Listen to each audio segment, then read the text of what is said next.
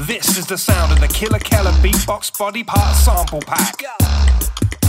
Over 120 loops, samples, and one-shots for your music production. Exclusively on Splice. Killer Keller Sweet 16 streaming across all music platforms now. Featuring 16s from Tina Kamau, Orifice Volgatron, Foreign Beggars, Marga, Bob Villain, Illerman, and Trigger. The sounds of Killer Keller Sweet 16s streaming now. AG Dentistry. In my line of work, not only does what I do with the mouth get reviewed, it's also my instrument. And it's beyond important to me that my teeth get the professional service they deserve. The AG family provide expert dentistry, whether it's NHS or cosmetic. They're the finest in London. Head over to agdentistry.co.uk for more information on treatments and prices. AG Dentistry. Killer Keller podcast. KillerKellerOfficial.com. Beatbox created. Killer Keller. And we're here to talk about world music and street culture. Killer Keller podcast. Ladies and gentlemen, this is the Killer Keller podcast reporting to you live, Central London, or as central as we need to be. This is the creative starburst, the designer, the icon, the brand, the walking art piece. Not today, it's my day off. Daniel Lismore inside the place. How are you? I'm very well. How are you? Good. Nice to see you. Trying to keep out of trouble, trying. Trying? No, never try. It's because the sun's out, isn't it? Yeah. I'm not used to the sun. I've been away in Reykjavik. Reykjavik. You're very well travelled in these recent times. I'm seeing so much activity. My home is London, and it will forever be my home. But I like to see the world. Yeah. There's a lot to see. Yeah. You know, we're very small-minded in Britain. Yeah. We're very little Britain, like, you know, a lot of people, and they just, I don't know, I keep meeting people like, really? Like, yeah, the world is that big, you know. It's very small, but it's also huge. Yeah, I think we're constantly proving our durability by getting on a plane and doing what we do as art. Yeah. And pushing ourselves. I mean, and we can prove that the world isn't flat neither. Yeah.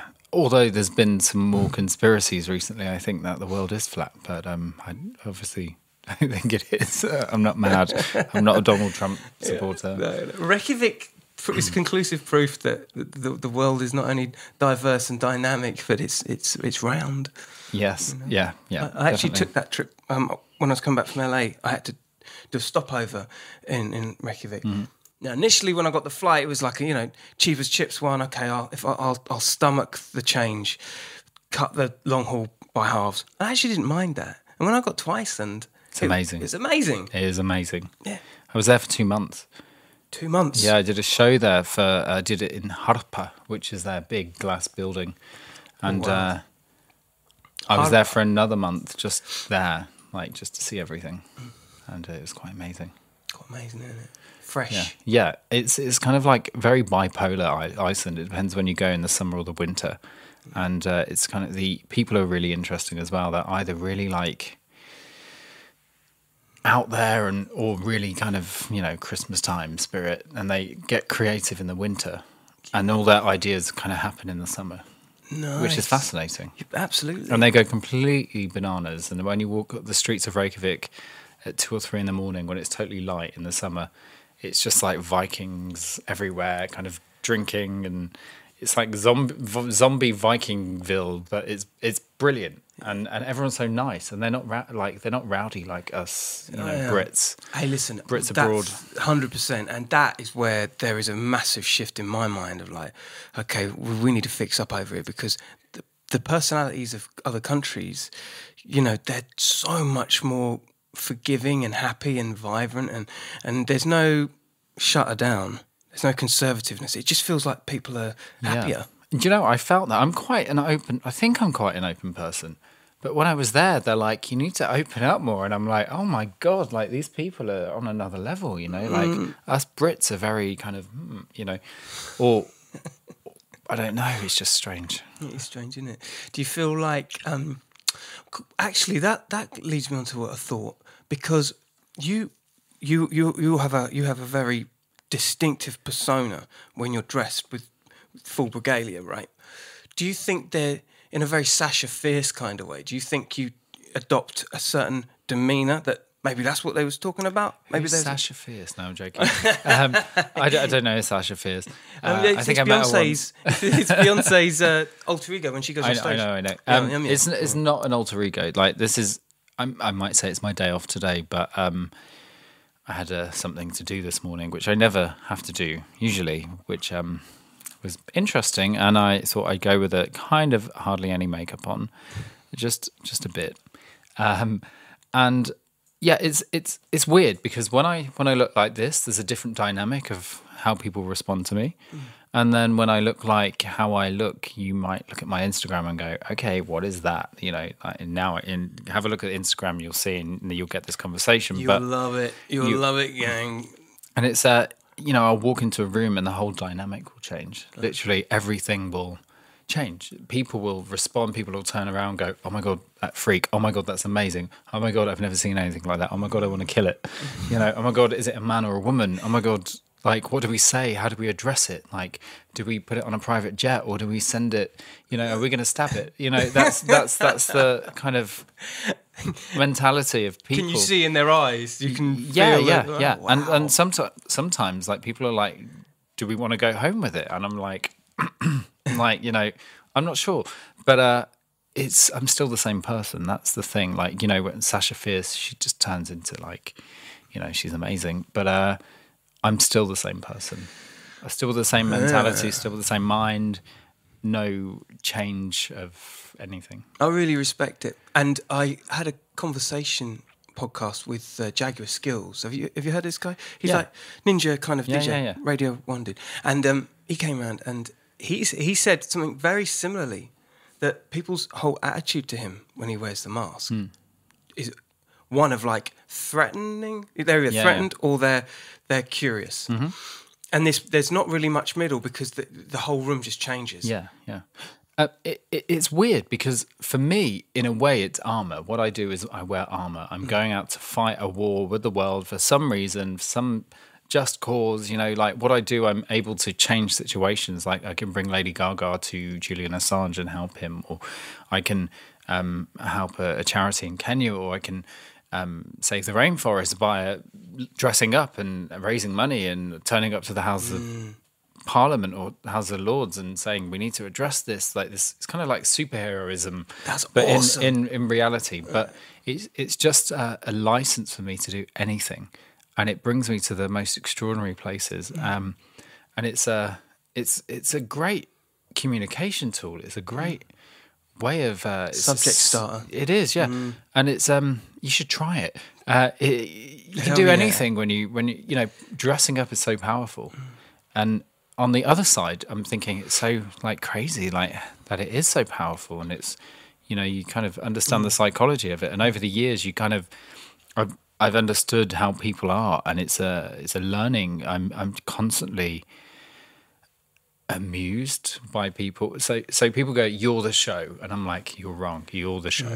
Like I'm the audience. I'm sitting back. You can't see me. You usually can just see my eyeballs. Everything else is covered."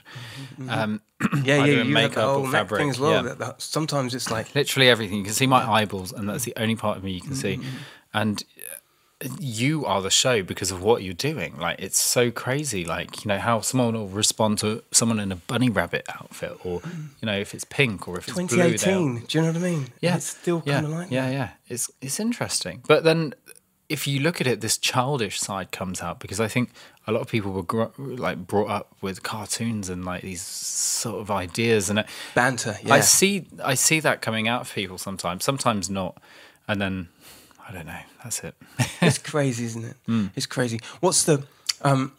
This might be a stereotypical question, but what's the most out there place you've been outside of Reykjavik? You know, the Huba kind of villages, and you've rocked through like Hurricane Lismore. You know what I mean? Dubai, the desert. That was quite amazing. I was out there with a friend, and we couldn't be told off. So I dressed up and we're taking these amazing photos, and like these cars were coming by, and I'm just like, Hiya. Or actually, the village I'm from, it's called Philongley. The last time anyone ever mentioned it was the Doomsday Books. Wow, right? It was weird. I took CNN style there to film where I grew up in an outfit, and then over the bridge, my friend's dad was like, "Hello, Daniel," and my mum was like, "How did you recognise? Well, it's Daniel, isn't it?" You know, like. But then walking through the village, like cars were just like slowing down, like going. You know, it was like, and you're like, "This is my hood." Well, you started. I'm from here. You're new. You know. Like, Yeah. So I don't know. I travelled Atlanta. They said I was told not to go in certain areas, and I was like, I'm going to these areas, and I'm going to walk through them. Good for you. Yeah. And I'm going to see this, and I'm it. going to, and they're like, don't go to that part of town, or don't go to this, and I'm like, why the hell not? Don't go to this club, and I'm like, that's where I'm going, and I'm going to wear a huge, big dome around me, and I'm going to wear everything, and then people were blowing smoke in my bowl, like kind of. It was amazing. That's I had amazing. The best time ever. So when people say don't go there, I'm like, that's a place I want to go. Also in Kenya, it wasn't kind of like. I lived in Kenya very briefly with the Maasai, and I worked with the charity as a photographer. But also I was kind of helping with like aid work and whatever, and just I was there, and that was interesting because I stopped wearing my clothes and started wearing their clothes, and it was walking around and people were like, they got it. It was really cool. That's really cool. So you're adding, what you're doing is you're adding, and I see this in a lot of people, but you particularly, especially your mission brief, like you say, you really are part of the London tapestry. You've been given quite a lot of acclaim for your work, like Tate. Was it Tate Modern you've collaborated with? Well, my first art show was at the Tate Modern. Yeah. Second one was the Tate Britain, and then they made me the circuit ambassador at the Tate, generally over the whole country, which more or less means that the circuit program is to bring young people from around the country who don't have access to art or the art world or art museums or whatever. It brings them from underprivileged backgrounds and puts them in the galleries, and then they start curating late at Tate and things like that. So that's amazing. That was really amazing for me to be able to kind of talk to these kids and kind of help them and spend the day with them here and do these projects with them. So it was kind of an interesting thing. It's a beautiful thing. It's so important that young people. So this is another thing. I didn't see art galleries when I was young. Yeah, neither did I. I was in a small village outside Coventry. Yeah. The only thing that I knew of culturally was Lady Godiva and the Specials, and that was it really. Yeah. There was but that's it. And there was the museum there was so terrible when I actually moved away. One of the reasons was there was no culture in Coventry, and now it's the capital of culture. Ain't that the way? Yeah, 2021. So I put my exhibition up forward to see, but it's weird. Like in your hometown, you can go abroad and be successful, but in your hometown, it's kind of really strange. So many artists that I know, where they're from, they go, oh, that's that person. That's, this weird mental. Very similar in Reykjavik with the Queen, with Björk. Like, it's like, oh, it's Björk. It's just a given. I'm like, hello, she's one of the greatest art curators in the world. Hell yeah. Of our time. Hell yeah. And musicians and artists as well. So the whole ensemble. Yeah. I can see you being a Björk fan. Yeah, I can see and it, when I leave London, I'm successful. When I come back, it's like, oh, Daniel's here. Yeah, isn't it the way? It's strange. I come from a small village as well. I think there's an over familiarity sometimes, isn't there? And with that breeds contempt, doesn't it? Yes, it does. Yeah. It actually does. Yeah, genuinely. Do you find that with England? Obviously, with you as a whole, because people expect a certain thing from you. Do you think there is a hump where you're just like, oh, you know what? I think I've outstayed this. Do you ever get that feeling? No. Well, with London, I won't ever do that because I can disappear here. I can do anything. If I'm ever get broke, I can go out and I can get a private jet, but I can't afford an Uber. I can go to Claridge's, but I can't afford a McDonald's. That's how London is to me. And I'm very lucky. It's true, man. It's kind of mad. So I'll always stay in London. It's just my home, and you know, if I'm fed up with the people in Mayfair or the gays in Soho or, you know, the fashion scene, I can go to the art scene, or I can go and hang out with the Hare Krishnas, or I can be the bag ladies, or I can jump in a car with like a friend that doesn't know any of my other friends. And so London's this kind of place that I can, I've got freedom. And that's what I mean, there's not much freedom left in London because it's so expensive and the house prices and Scarily so, you know, Soho's dying a death because of, you know, corporate idiots who come in and think they're going to make it cool, but it's like who wants another corporate coffee shop? Like, it's so I mean, I just went to one, it was revolting. Yeah, I know. And all these brands, like people buy into brands, it's so crazy. I'm like, you're buying into this pathetic idea that someone's made to make money from you. It's a brand. What does that mean to you? Like, like the Kardashian, like, I don't know, I'm ranting, but I'm like, you fools. You fools.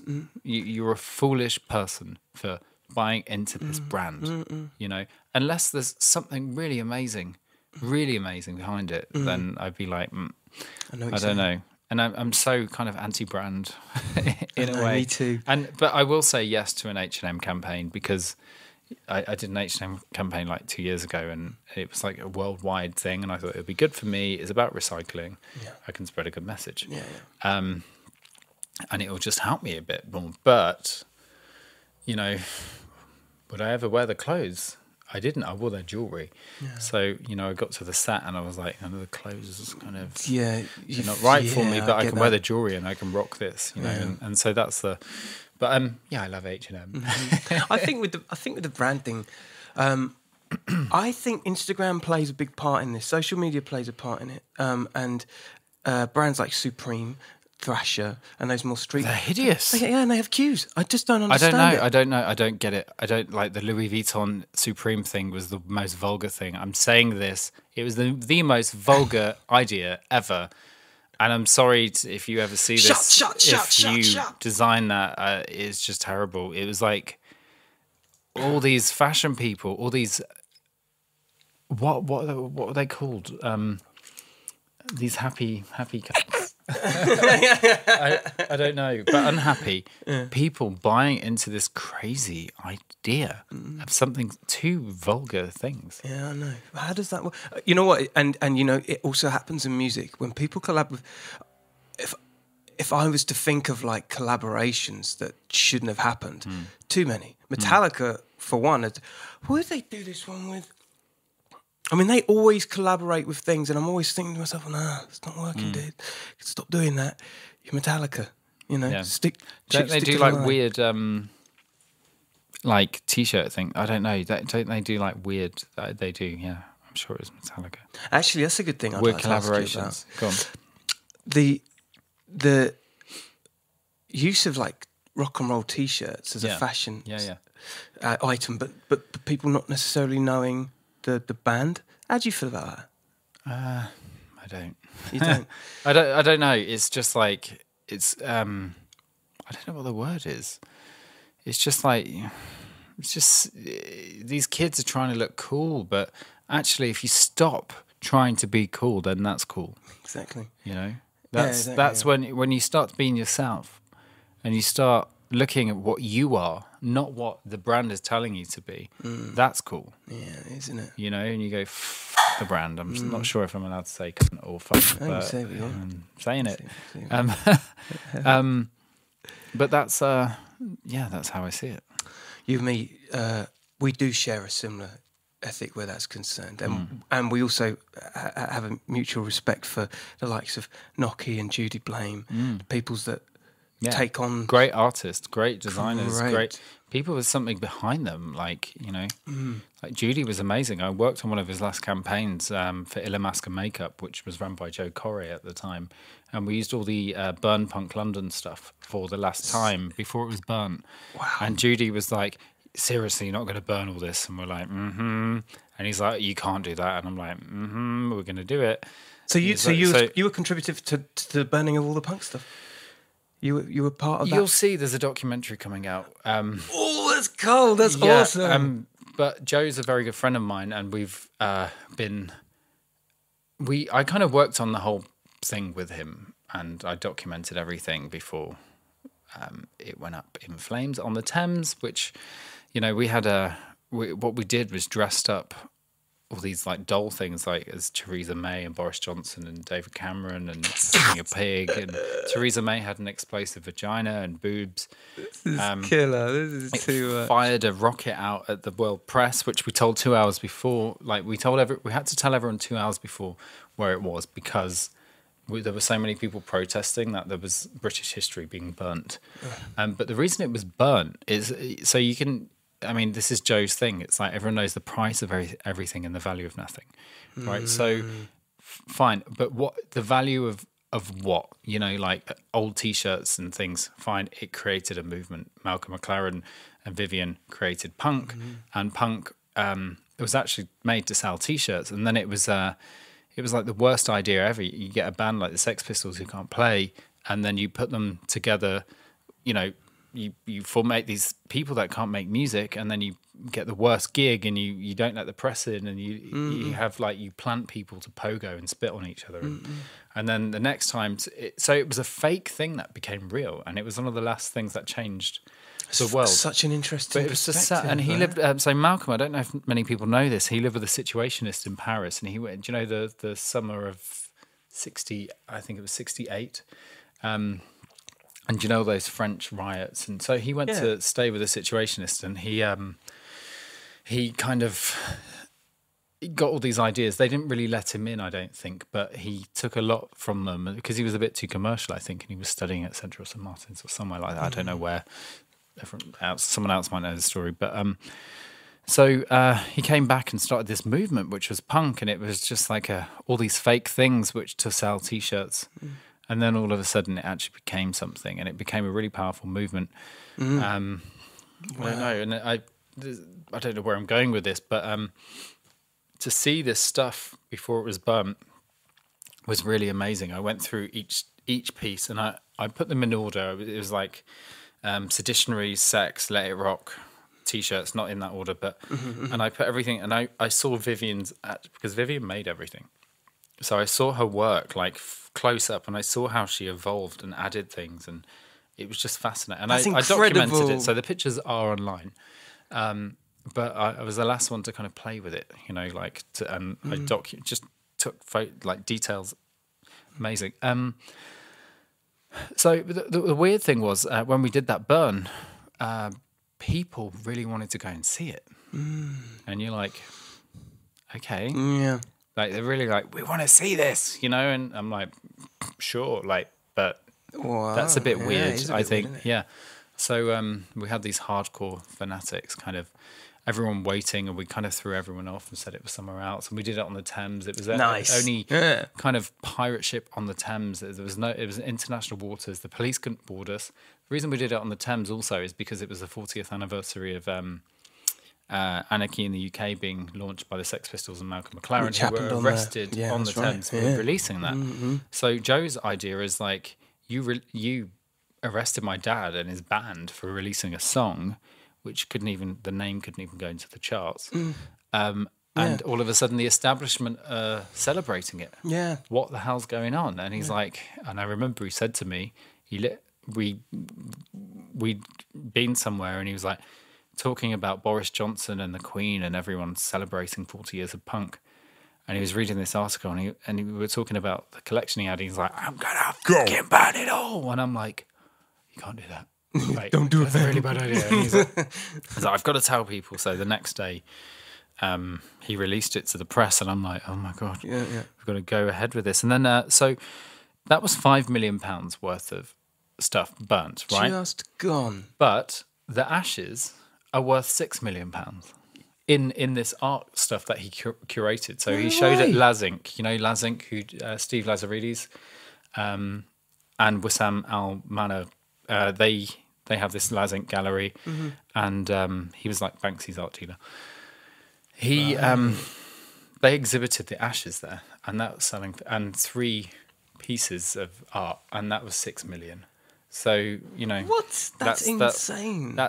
That's the insane thing about the art world, and that's also another suggestion of that's the world we live in right now. People wanting a piece of nothing. Yeah, really. Yeah. Yeah, the ashes are worth more than the actual artifacts, which is kind of crazy. The selfie is more important than the moment. I know, and I was one of the first people to do a proper selfie exhibition at the Tate in 2012, before what's that gallery called? Saatchi, before the Saatchi Gallery. They thought they were like being original, and I was like, I did that in 2012. Like, you know, it's popular. Yeah, Strange. Yeah, But, it is, isn't it? Yeah, really strange. You when you were looking at Vivian's sewing work, I mean, there's no bones about it. You're pretty good at doing the whole designing and creating, aren't you? Do you know what I mean? It's like it takes I would imagine with all the other heads that you have to put on, to find that creative space so frequently, to be able to have a new design, a new look, a new shot, going out. I think I remember actually, I went to one of your spaces to pick up some clothes one time. Right. And you were getting ready for some show. I think it might have been Pride or something like that. Right. And I was in passing watching you get ready. Right. It's an operation, man. It is, yeah, it is. It's kind of like architecture on the body, and everything has to be structured and balanced. And I usually wear long, like Arabic kandoras, which I got made in Dubai for me, and they let the air in. So all I have to do is lean over, and the air kind of comes up, and I'm like, okay, that's great. But everything is kind of constructed, and sometimes it's really uncomfortable. Sometimes it's really heavy, gets hot. Yeah, like some of the wires and things like that. And I usually put a bit of padding and things, but but it becomes a construction and it becomes an artwork. So you paint or you sculpt with tools. My body is my canvas, so it's kind of sculpting around my body, painting a portrait in a way of how I want to look that day. And it's mainly done by feeling, color, texture, shape. It's never really a concept. It's a feeling. It's a feeling, yeah. That's amazing. So if you're feeling a bit corduroy-like... Yeah.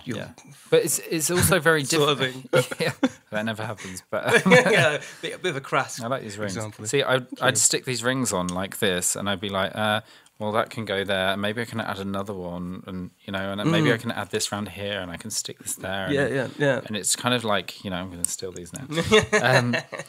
Quite nice. Thank you. So they won't come off. Funny that. So that's kind of how it is. But when you design for people, you really have to keep them in mind, and you really have to kind of figure what they're. I can give a tiny bit of me to them, but you don't want to give it all. They can't handle it. Run away. Like you have a pop star come to you, and they're like, "We want this," and I'm like, "Are you sure?" They're like, "Yeah," and you do it, and they're like, I can't move. Like we made these ski pants for Nicki Minaj, and we made this jacket for her, and we were waiting for the press to come out, and she'd cut the ski pants, and it looked like she was wearing a big nappy, like diapers. She cut them? E! Entertainment tweeted, worst use of adult diapers, Nicki Minaj, and we're like, oh my God, she's, I get where she's coming from, but it just wouldn't look right. It just looked terrible. Yeah. So sometimes you do get people like that kind of saying, we want this, we want to look like that, we want it. And then they go, oh, it's not right, but we need to edit it. And then they just make a really bad a mistake. But that's the art, and then they're tampering with art, isn't it? Yeah. What about someone like Azealia Banks, though? Because you work with her. She's quite an opinionated character. Like, how did that come off? Do you know what? I don't care. Like, I'm going to say. At first, I stuck up for her and I listened to her reasoning, and I was with her, and she was like saying stuff, and she was like, oh, I said that last week, this is what I think now, and I'm like, oh, Azealia, like one of them ones, yeah. And she was saying things, and she was trying to like reappropriate words, which kind of not as well, and I then started to listen to how and I'm like, okay. And at first when she attacked Perez Hilton, I was like, she's kind of right. I like Perez, but he's nice to me all the time, but sometimes. And then she just went a bit too far, and I'm like, oh, I can't even go there. Yeah, it's too much. It's too much. And it's sad, like someone so talented like her, she's just destroyed everything that she could have had. You know, she's gone another direction. Her music's amazing, and I adored her. Like, I loved her so much, and I loved spending time with her. And I'd met her on a sofa in Coachella watching the Smurfs, and I was like, hey. And she was like, hey, and I was like, she's really cool. But then she's not actually homophobic, because her sister is now is trans, and then I don't know what she is. Maybe she's like boys. I don't know. Who knows? I don't know. But everyone around her was gay or trans. So I'm like, she's not hateful in that way. But she was trying to. I don't think she did a good job of explaining herself. That's the problem, isn't it? Sometimes when musicians take the podium and say things, political or otherwise, it's hard. Risky. It's risky, but it's good when they're doing it for the right reasons. Yeah. And when they're just doing it out of a rant about something they really haven't thought about, or the consequences of saying that they know is going to hurt people, that I think that's wrong. But I do think that celebrities should always speak out and say what they think. It's kind of important, because, you know, as long as they're doing a good thing, but sometimes they're not. So that's another thing. I've said it before. It's like, you know, I'm an artist, I'm a musician, I beatbox, but this podcast thing is a contributive thing to allow people to have a voice. Yeah. Even myself doing it. I believe like a lot of artists should do their own podcasts. They should just do it because people want to be able to engage with the person that is making the music, and as long as you've got a positive thing going on, you can't really go wrong, can you? But then there are these people that do have outspoken views, and it's almost like all press is good press. And they kind of go on to do, you know... It's so crazy. It's mad, isn't it? Yeah. People just tend to just like forget. Donald Trump. Yeah. I actually, I'm still pinching myself every day. Every time I look at my phone, it's like, Donald Trump. I'm like, Donald Trump? Really? Are you kidding me? Really? I know, it's unfathomable, isn't it? I can't even process it. I still can't process it. I can't process it. I know. It's mad. And you know what? He'll be impeached, or something will happen. No, he won't. He'll just keep going. No, he'll just keep going. You know, he solved Kim Jong and Putin, and, you know, made friends with them. I don't know who's next. Which dictator is gonna, you know, who's next? But it's just, I mean, when I was in Iceland, there's a great picture of the Icelandic president, because I think she stepped in, like Iceland stepped in this summit or something, and there's Theresa May and Boris Johnson there, and she's like, literally like, oh my gosh, you know. And I thought that just says it all, you know. Or from a British point of view, from a British government, yeah. Anyway, whatever. That whole thing scares me. The whole thing, with your influences being of Bjork, who else have you got that you, particularly music or otherwise? Like who influences you? I don't know. You? Bjork, hugely. Yeah. Like, she's one of the greatest artists ever, I think. Hands down, man. Hugely. And I've got, you know, I know her, and she's just as inspiring as a person as she is as an artist. Yeah. Yeah, the fuck out. But what's she like? She cool? She's amazing. I shouldn't say anymore, but that's amazing.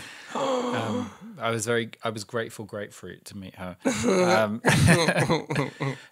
But she's just a force of, like, from another, I don't know, where she's like, you know, when she's like a piece of special stardust. We're all stardust, but she's like a special piece. You know, it took billions of years to curate Bjork.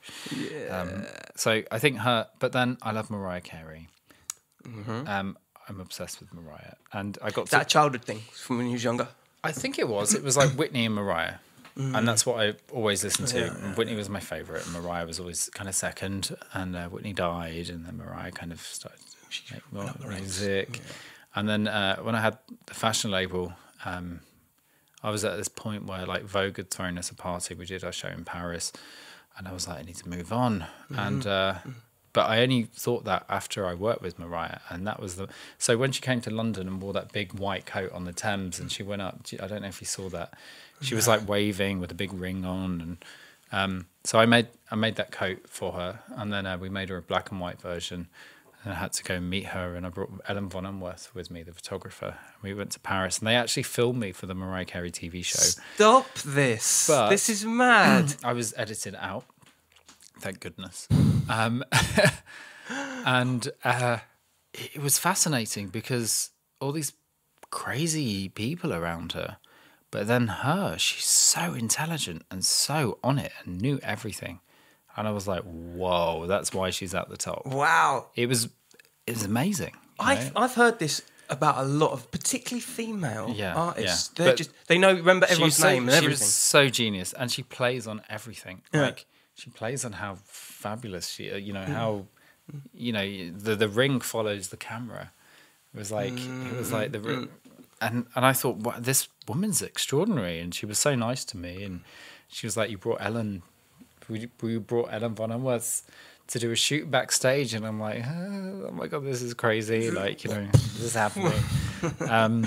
But she was amazing, like really amazing, and she wore our stuff, and she Crazy. she said she was going to wear it on a cover of a magazine to say thank you, and she then- did? and she still wears the stuff. She wore, and there Wow. was she wore it on New Year's Eve when she didn't fail. The so one the that white was, one, I saw that one. yeah. That is the one. Yeah. I'm gonna check. You need And to check then that there's on a black- YouTube, guys. That Yeah, I've seen that. yeah. That's awesome. So she keeps wearing it, and wherever she's cold, she's wearing those jackets. So I remember the stylist. It was like her creative director. He was like, "She's not going to wear this," and I'm like, "I think she'll like it." And he said that on camera. Like he was just, and I was like, "Well." He's like, she's not going to wear this on the tour. And I said, I didn't come to dress her for the tour. I came to make a couture gown for her. And anyway, she used it and she's still wearing it. So whatever. You're too much for me, bro. You're too much. This is amazing stories. You get to meet the people that, I think we're on the right path when we meet our heroes. Yeah, it's almost like weird. a salute, isn't it? All my idols that are alive, I think minus 2 of them I know. And this is the thing about London, like it's a cultural hub of the world. Like, everyone's here. Every artist comes here, from Mozart to everyone's been here, and they've stayed here. It's true. Yeah. And they still do. I think it's like a magnet. With LA, it's very much like a moth to a flame, isn't it? Yeah.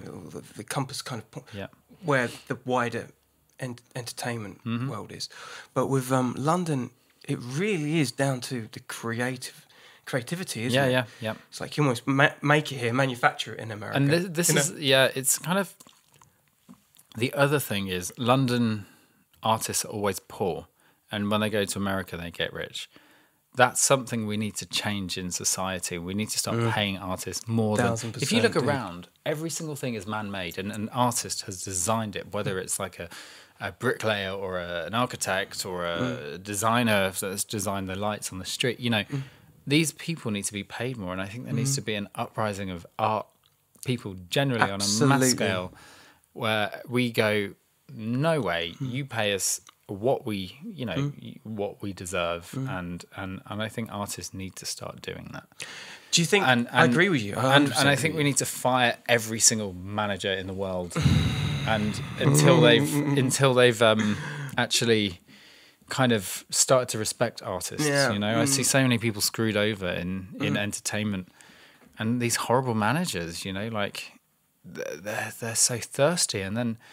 People like, I watched that Avicii thing, and then Oh yeah, that's like very for freaky. Amy Winehouse, and like they work their artists to death. They do indeed, particularly in music. But I'm pretty sure this is the same in fashion and designing, because it is in music. To create a level of unanimous, this has to stop. We want to get paid. Yeah. We deserve, and deservedly so. Yeah. It's quite hard to govern that when there's always a younger person that will do anything in his power to take your spot. And if you, because I'm like that too, it's like I think we've got to stay hungry, but then we've got to kind of get paid at the same time. It's it's a hard one, isn't it? It's the thing is, if anyone has any, this is my opinion. Work with the young ones as well. You bring them with you, and then you both work. You can't always do that, but that's what I always did. I gave all these kids jobs, and now they're this person and that person, and And then they become your allies. And in now, all then ways. you're allies. Some of them just like leave you behind, or not behind, but they think they go forward, and then you see them a few years later on the street or something, and they're like, "My life's miserable," and I'm like, "Well, I could have helped you out a bit more, but you were very nice." You know, that's how it kind of goes. You know, and I'm sure people will do that to me in like 10 years' time or next week. I don't know. You never know, but. I always try. For me, as an artist, I think I have an artist that's known in a way, not that known, but I'm not known by the mass, the public, but I'm known by the right people in those worlds, like in fashion and art and whatever. And You definitely have a the cult 1%. following. You've got a cult following and a half. It's weird because I've got the 1%, and it's the 99% that everyone else has. So it's kind of strange. It's like it's really strange. But you have some real diehard fans, though. Like Yeah. these people. I've had stalkers as well. Yeah, man. I I had to move house. I had to change my life. That doesn't surprise me at all. I had to change my whole friendship group, circles. I've had a few. I've had 3, and Wow. seriously, mentally scary, like police involvement and things like that. And Wow. Obsessiveness. Obsessed, but they're mentally ill. That's the thing. And then you want to feel sorry for them, and then you actually realize the minute you start feeling sorry for them, you're feeding them more. So you just think, fuck them, you know. And then you wish all sorts of things, and then you feel guilty about it. But someone's trying to destroy your life with their obsession. You know, maybe you're right thinking these things. I don't know. Wish they just disappear. You had a stint doing catwalk and whatnot as well, didn't you? You were very much the high-profile I was catwalk figure, weren't you? I was a model for when I was 17 for like 5 years, on and off. Struggled massively with my first job was like Lemo Vogue, and then I did all these campaigns and things, and but then I had bulimia, which is another thing, and it's something that I'm really open to talking about because I'm not, you know. Yeah, sure. And it's kind of, it was a really hard time. I was bulimic before I was a model, so that was like even worse. Because then you added on the fact. And then the pressure, Yeah. and I ended up living on Diet Coke and tomatoes, trying to not be bulimic, you know. But that really messed me up as well. of course, I was just so skinny, and I could literally put I've got a huge weight. I could put my hands around my waist. That's how small I was. And and then my agency were like, you need to put weight on. And so I go and put some weight on. And then they were like, if you put too much on. And I was like, literally. And I was like, I can't do this anymore, you know. And as a model, people think it's a really prestigious job, and the lifestyle's amazing. And you get to, you know, I was thrown into this world of, you know, 17.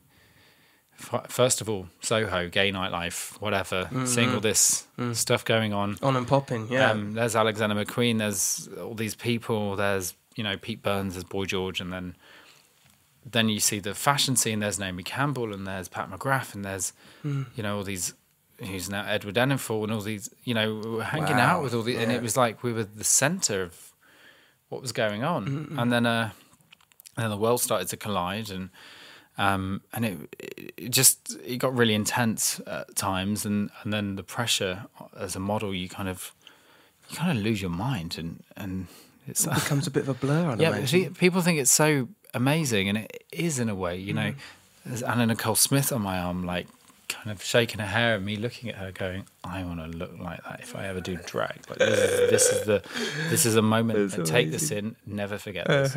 And I remember this moment, and she was so sweet. She was like an amazing woman. Like, she wasn't very well, but she was lovely. And I thought this image of her on my arm, just shaking her hair and her boobs and dancing. And I think there was a Gloria Gaynor song on Honeybee. And I always remember that song, like, I'm a honeybee, you know. And every time I think of that, I think of her, like, shaking her hair.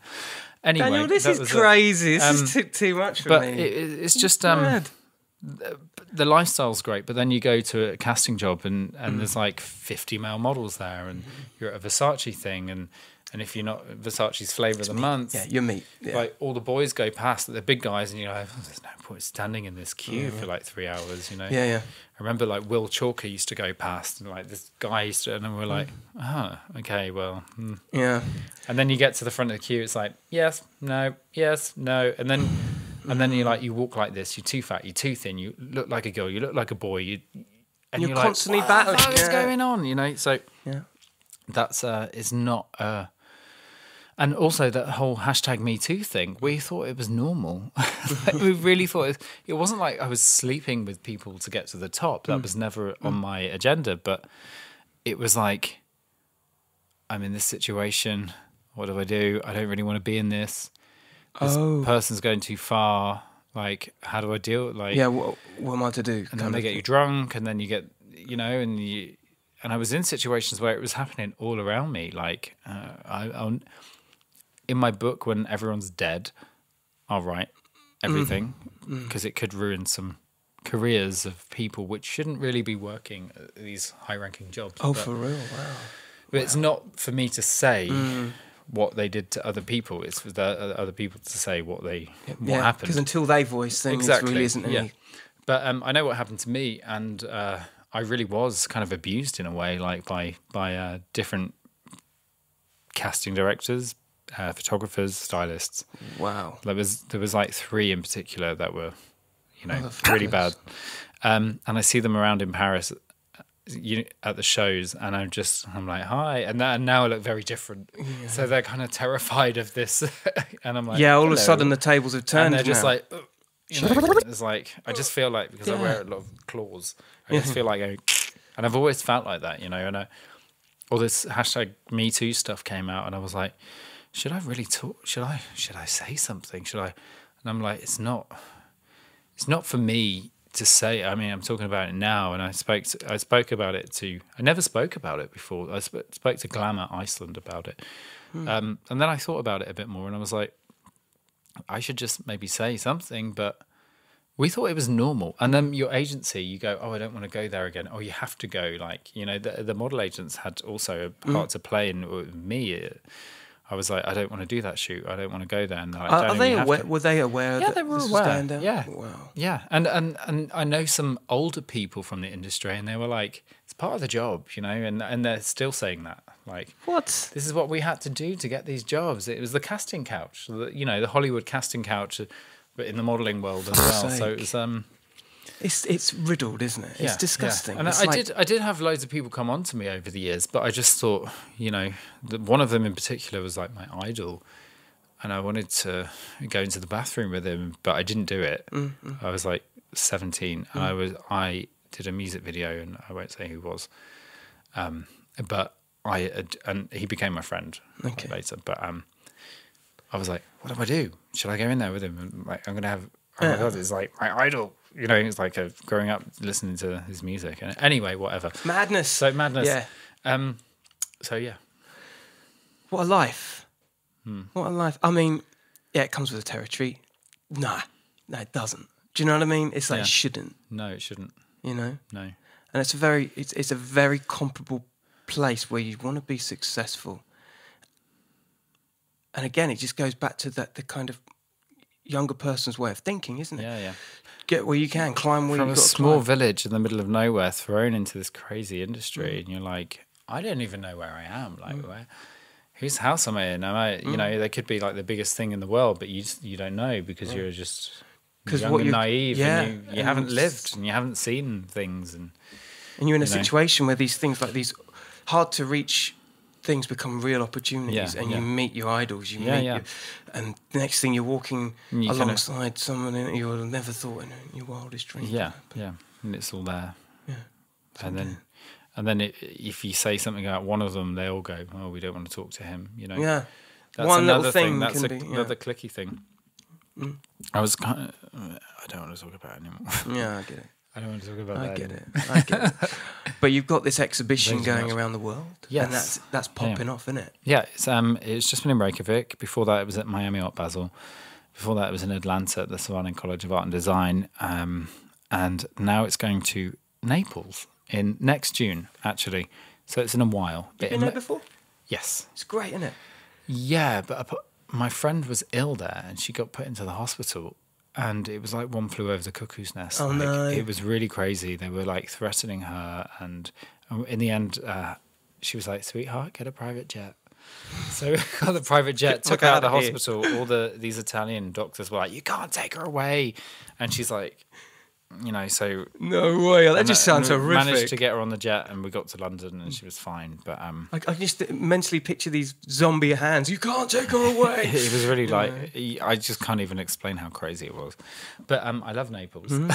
Lots of cats there. Yeah. I was in Capri, so I was only in Naples for 2 days. Okay. Yeah. I love the landscapes. You know, the houses are so shanty. and Yeah. Crazy, built on top of each other. So it's going to be all around the world. Yeah, it's going to travel. I'm talking to different places at the Good. minute. But Good. yeah. I can't. book? There's the book. It's nearly sold out, which was great. When I did this exhibition, they said, "Do you want to do a book?" And I said, "Who with?" And it was my favourite publishers, Rizzoli. And I said, "Okay, yes." And we shot the book in a week. With the Savannah College of Art and Design and this guy called Colin Douglas Gray, and then the curator, his name is Rafael Gomez, and he used to work at Vivienne Westwood. So how the whole thing happened was I was at this point in my life where I'd finished the fashion label. I was thrown out on the street. I had to live on my studio floor. My friend said, "Come and live in my house and stay there for as long as you need." And he went away for a few days, and I called my mum and I said, "You're not going to hear from me for a few days. Don't worry if you don't hear from me." Mm-hmm. She worries if she doesn't hear from me. So, because my life's just mad. Mm-hmm. You never know what's going to happen. You get these beacons of news coming from Yeah. Instagram. My mum's just got on the Instagram thing because I just don't speak to her enough. So now she's always, Right. an anonymity, but she's Yeah. still there. I can Commenting. feel. Yeah, exactly. Anyway, then my mum's Cry, amazing. mama. So I turn the internet off, turn my phone off, turn everything off, and I'm like, who am I? Where am I? What am I doing? Do I want to live anymore? Do I want to be this? Do I want to go forward? Have I done something? I don't know. Like, have I actually done anything? And I'm like, I've done a few things, and this is how I should pursue. I should not give up my dream. So I wrote these ideas. One was perfume. I've been studying perfume. That's kind of what I'm working on at the minute. But so there was that, and then I thought, well, I've got all these clothes. I have to move storage. I have no money. What am I going to do with them? And I came up with doing this because what I do is wear armor. So I thought Terracotta Warriors army. I need to make an army of me, like, they're my protectors. So fucking cool. And so it happened, and I went to a Vivienne Westwood party, and Rafael Gomez, who's the curator, he said, send me the idea. And I'm like, party talk. Nothing ever comes from party talk, ever. I had some party talk 2 nights ago, and I was like, oh my God, whatever. So I sent him the thing, and I'd just done this H&M thing, and the college said yes. And so I sent 4,000 pieces of my wardrobe to Atlanta. 4,000. Yeah, my mum and dad helped me, and it was like this really amazing thing. The curator came over, and then I brought an additional 2,000 pieces. So, but pieces like this and this and this and this, gotcha. and this, and, Okay. but lots of them. So I created 30. There's now 38 because I made more for Reykjavik. I'm going to make more for each country I go to, but with what I'm wearing between the exhibitions. So the longer the space, there'll be more of them. And then, so I created this thing, and I worked with color, texture, shape. So I created these 3D tapestries of my life, either things that I'd worn exactly the same or worn at different times in the same look, And that's and then all of a sudden this army was there, and it kind of got picked up by Vogue and CNN, and I got an email from Vogue saying it was one of the top things on their website for a long time, and I was like, oh, wow, like people have been waiting for me to do my own thing because I've been working with so many different people. Yeah, I was going to say, there's a lot of collaborations. That must have just been so rewarding. Like, It was, because I was ready to give up everything. I was ready just at that point where you're like, what's the point? there was a moment, and I remember it on Instagram, where you were really Was it cleaning out your miserable? closet. Yeah, you really cleaned out your closet for a second. yeah. You could tell something was kindling, and you were stepping away to come back. Yeah, Do you know what I mean? Yeah. I definitely sensed that. yeah. And it's, I kind of wear my emotions on my sleeve, like I have to tell people how I feel, even if it's good or bad. If I'm going to offend someone, I have to tell them. And usually I let it out, and people are like, you say too much, and I'm like, well, what am I going to do? Yeah. I also think I hardly say anything compared to what I could. Yeah, I know exactly. But I think when you're so prolific as an artist, which you are, you kind of need to have the public, the voice to back it up. You know what I mean? Because only these can only say so much. But you got loads of stuff. Like, you know, you've got to be strong and say what you think. You know what I mean? That's what helps sell it all, doesn't it? Well, I never sold my work, and I've always been a poor artist. But I kind of preferred that. But recently, I've been going to all these art fairs and looking at things going, oh my God, these people, like, this is crazy art world. And that's where I'm going. Like, that's the forward is commercial art. That's what I want to make. I want to make really amazing art, but start selling my work. And I've started to curate this whole world, which is that I'm about to go into. And I've figured out. But then I have one friend, his name is Bradley Theodore, this artist that, you know, he was selling his work for 12,000. Now it's 78,000. Damn. And he sits there with a calculator and he's like, Daniel, look, and I'm like, I've never thought about money in my life, and this man has just made me realise it's really important. And for my advice to every artist out there, stop saying that you don't care about money. Care about it, because you can make more art. Yeah. You can make a difference, and if you've got a good message behind your art and you can make people feel, you should make them feel a bit more. You know, by extending your reach. You need money to make more art, you know, and it obviously it makes sense, but some artists are like, I remember going up to a graffiti artist and I'm like, well, I'll pay you to do this, and he was like, no. Like, I said, why? He said, because you were going to pay me. I do this out of love. And I'm like, you can do more out of love if you let me give you some money, make use of. Anyway, very wise words. Very wise words. Get paid. Get paid. Get paid, motherfuckers. Get paid. You know? And pay, motherfuckers. Yeah, and pay. Look, I'm going to love you and leave you because I know you've got a busy day ahead. Thank you. Ladies and gentlemen, make some noise from wherever you are. Create Starburst. Daniel Lismore. Thank you for having me. Thank you, brother. Stay lucky, Killer Keller podcast. You know what to do. Peace.